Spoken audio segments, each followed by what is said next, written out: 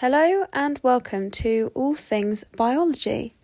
So today I'm joined with my mum. Do you want to introduce yourself briefly? Yeah, my name is Gabriella and I'm Francesca's mum. So my mum is not a biologist. She's like you guys. So today I thought that a topic I would discuss with my mum is antibiotic resistance. So what do you know about antibiotic resistance? I think what I know is that over time antibiotics have become less effective. And so I think that's what's meant by antibiotic resistance. So we can't use them or rely on them as much as we did in the past.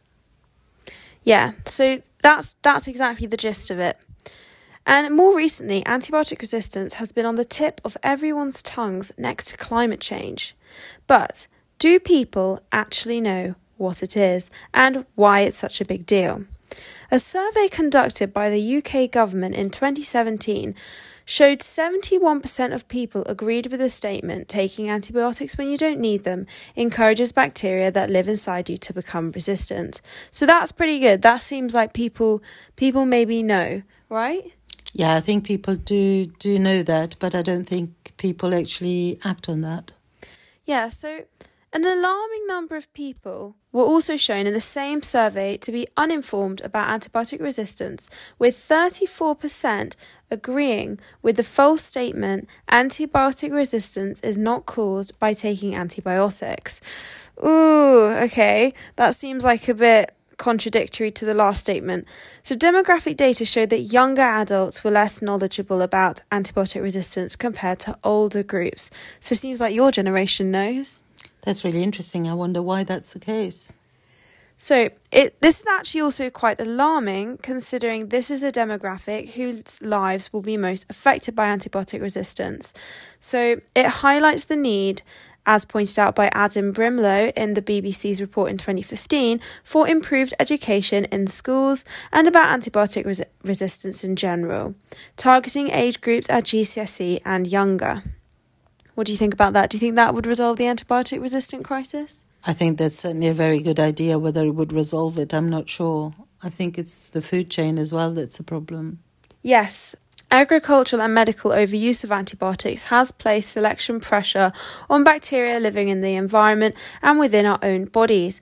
Over time, this has caused evolution to select the bacteria which encodes molecular mechanisms that favour antibiotic resistance, increasing bacteria's likelihood of survival, as just like us, ultimately, their goal is to live in the end. So these molecular mechanisms include drug target modification, enzymatic inactivation, efflux pumps, and metabolic bypass. Have you ever heard of those processes? No. No, they're not sort of in the general public's knowledge of bio. I don't think that was covered at A-level, really. If your knowledge of biology doesn't extend to A-level, or even A-level might not cover it, more like degree level, you might be thinking, what does any of this mean? You've lost me. So let's look at each of these a little bit closer. So when I say modification of a drug target, what might you think of when in terms of bacteria and antibiotic resistance? I have no idea. You got no idea? No I idea. think most people would be with you. Let me explain a little bit further. So enzymes deactivate antibiotics by altering their structure. Think about a lock and key. Both fit perfectly and harmoniously together. But what would happen if a part of your key broke? They no longer fit together, right? This analogy can be used to understand how the modification of a drug target results in reduced functionality of the drug. Let's look at an example. Beta-lactamase, an enzyme that binds to an antibiotic called beta-lactam. When it does this, it cleaves. Cleaves means removes a keyring structure in the molecule. Simultaneously, an acetylating enzyme adds acetyl groups to free hydroxyl groups of the chloramphenicol. This causes a structural change, rendering the antibiotic non-functional as it no longer fits to its target, just like an altered key no longer fits into a lock. So what are efflux pumps then? So efflux pumps are a natural process in bacteria that's always been present. Their role is to literally pump toxins out of the bacteria, much like our liver does after a long night out. So naturally, they also pump antibiotics out of bacterial cells, which has become very helpful for them lately. This reduces the antibiotic concentration in the cell and consequently their toxicity. Efflux pumps are particularly beneficial to the bacteria as they pump out multiple classes of antibiotics, enabling multi-drug resistance, creating the worst of the worst antibiotic-resistant bacteria. An example of this is E. coli's ability to pump out tetracycline from its cells, making it resistant to the drug. Not very good for our cows experiencing mastitis, because tetracycline is one of the most popular antibiotics used to treat those cows, which is also one of the reasons why this efflux pump has become so efficient in pumping out antibiotics like tetracycline. So what about horizontal gene transfer? Now that sounds a bit weird, doesn't it? Now it literally is what it sounds. It is the transfer of genes horizontally from one bacteria to a neighbouring bacteria, and it enables the spread of their resistance. It's like if you passed me a present, I've now got the present, and I pass it to someone else, that spreads the present around. This spreads their antibiotic resistance around by transferring the genes, which just amplifies the issue of antibiotic resistance. And metabolic bypass. By metabolic bypass, I mean bypass of our treatment mechanisms, bypass of our immune response, which basically results in the prolonged infection with the bacteria. So have you ever heard of bacterial biofilms? No. So these are congregations of bacteria forming a large population which is metabolically inactive in the centre. That means that it's sleeping. It's kind of a sleeping in the centre, okay? The central bacterias, they're dormant. And it makes them unresponsive to antibiotics, which rely on targeting metabolically active processes. Do you see the issue? I do. So the close proximity of bacterial cells within a biofilm increases the rate at which horizontal gene transfer occurs. Now, I mentioned horizontal gene transfer just a minute ago. It is the passing on of antibiotic-resistant genes. So if the bacteria are all really close to each other, that just amplifies this issue. Then we have cells such as persister cells, which further add to the issue by also lying dormant during antibiotic treatment, only to become active after the antibiotic is removed. This is where we see a lot of relapses of bacterial infections that prolong antibiotic resistance. So what does all this mean? So though traditionally it's always been thought that reducing the amount of antibiotics used to below the minimum inhibitory concentration would reduce the likelihood of bacteria developing antibiotic resistance, studies have shown that evolutionary selection for antibiotic resistance occurs even at these low concentrations for antibiotics, showing that any use of antibiotics is ultimately unsustainable. Wow, that's a big find. What does this mean for our future? Does that just mean we're all screwed? I mean, can we go back to a world without antibiotics? It's quite scary, but maybe there will be other solutions. Yes, it does not need to be so bleak. The answer to antibiotic resistance is using alternative treatment methods, and though we may not know much about them, there are many alternatives, such as bacteriophages, CRISPR-Cas9 gene editing, targeting virulence factors, and combination therapies. Pharmaceutical companies have already shifted drug development from funding the creation of new antibiotics onto investigating alternative treatment methods for bacterial infections, kickstarting a new era of treatment for bacterial infections. Wow, that's amazing. There's actually quite a few possibilities. So stay tuned to learn more about alternative treatment methods in our future episodes. For any references or to check out any other blogs, have a look at my website, allthingsbiology.com.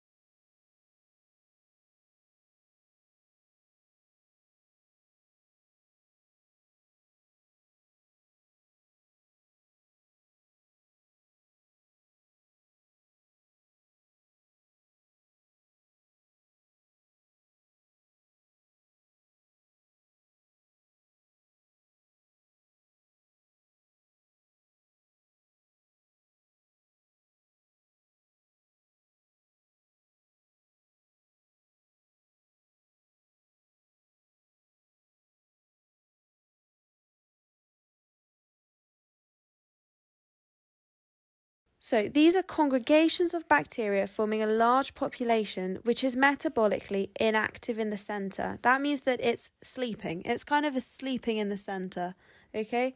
The central bacterias, they're dormant.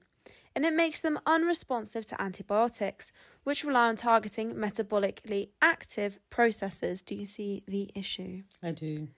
So the close proximity of bacterial cells within a biofilm increases the rate at which horizontal gene transfer occurs. Now, I mentioned horizontal gene transfer just a minute ago. It is the passing on of antibiotic-resistant genes. So if the bacteria are all really close to each other, that just amplifies this issue.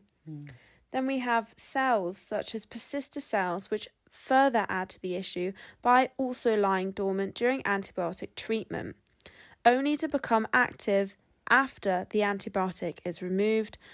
This is where we see a lot of relapses of bacterial infections that prolong antibiotic resistance. So what does all this mean? So traditionally it's been thought that reducing the amount of antibiotics used to below the minimum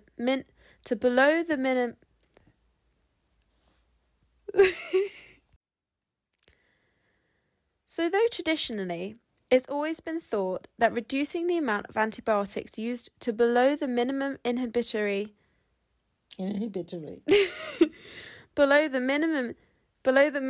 inhibitory concentration, MIC for short, would reduce the likelihood of bacteria developing antibiotic resistance, studies such as that of Stanton and colleagues have shown that evolutionary selection for antibiotic resistance occurs even at these low concentrations for antibiotics, showing that any use of antibiotics is ultimately unsustainable. Wow, that's a big find. So, is that it? What does this mean for our future? Does that just mean we're all screwed? I mean, can we go back to a world without antibiotics? It's quite scary, but maybe there will be other solutions. Yes, it does not need to be so bleak. The answer to antibiotic resistance is using alternative treatment methods, and though we may not know much about them, there are many alternatives, such as bacteriophages, CRISPR-Cas9 gene editing, targeting virulence factors, and combination therapies. Ultimately, pharmaceutical companies have already shifted drug development from funding the creation of new antibiotics onto investigating alternative treatment methods for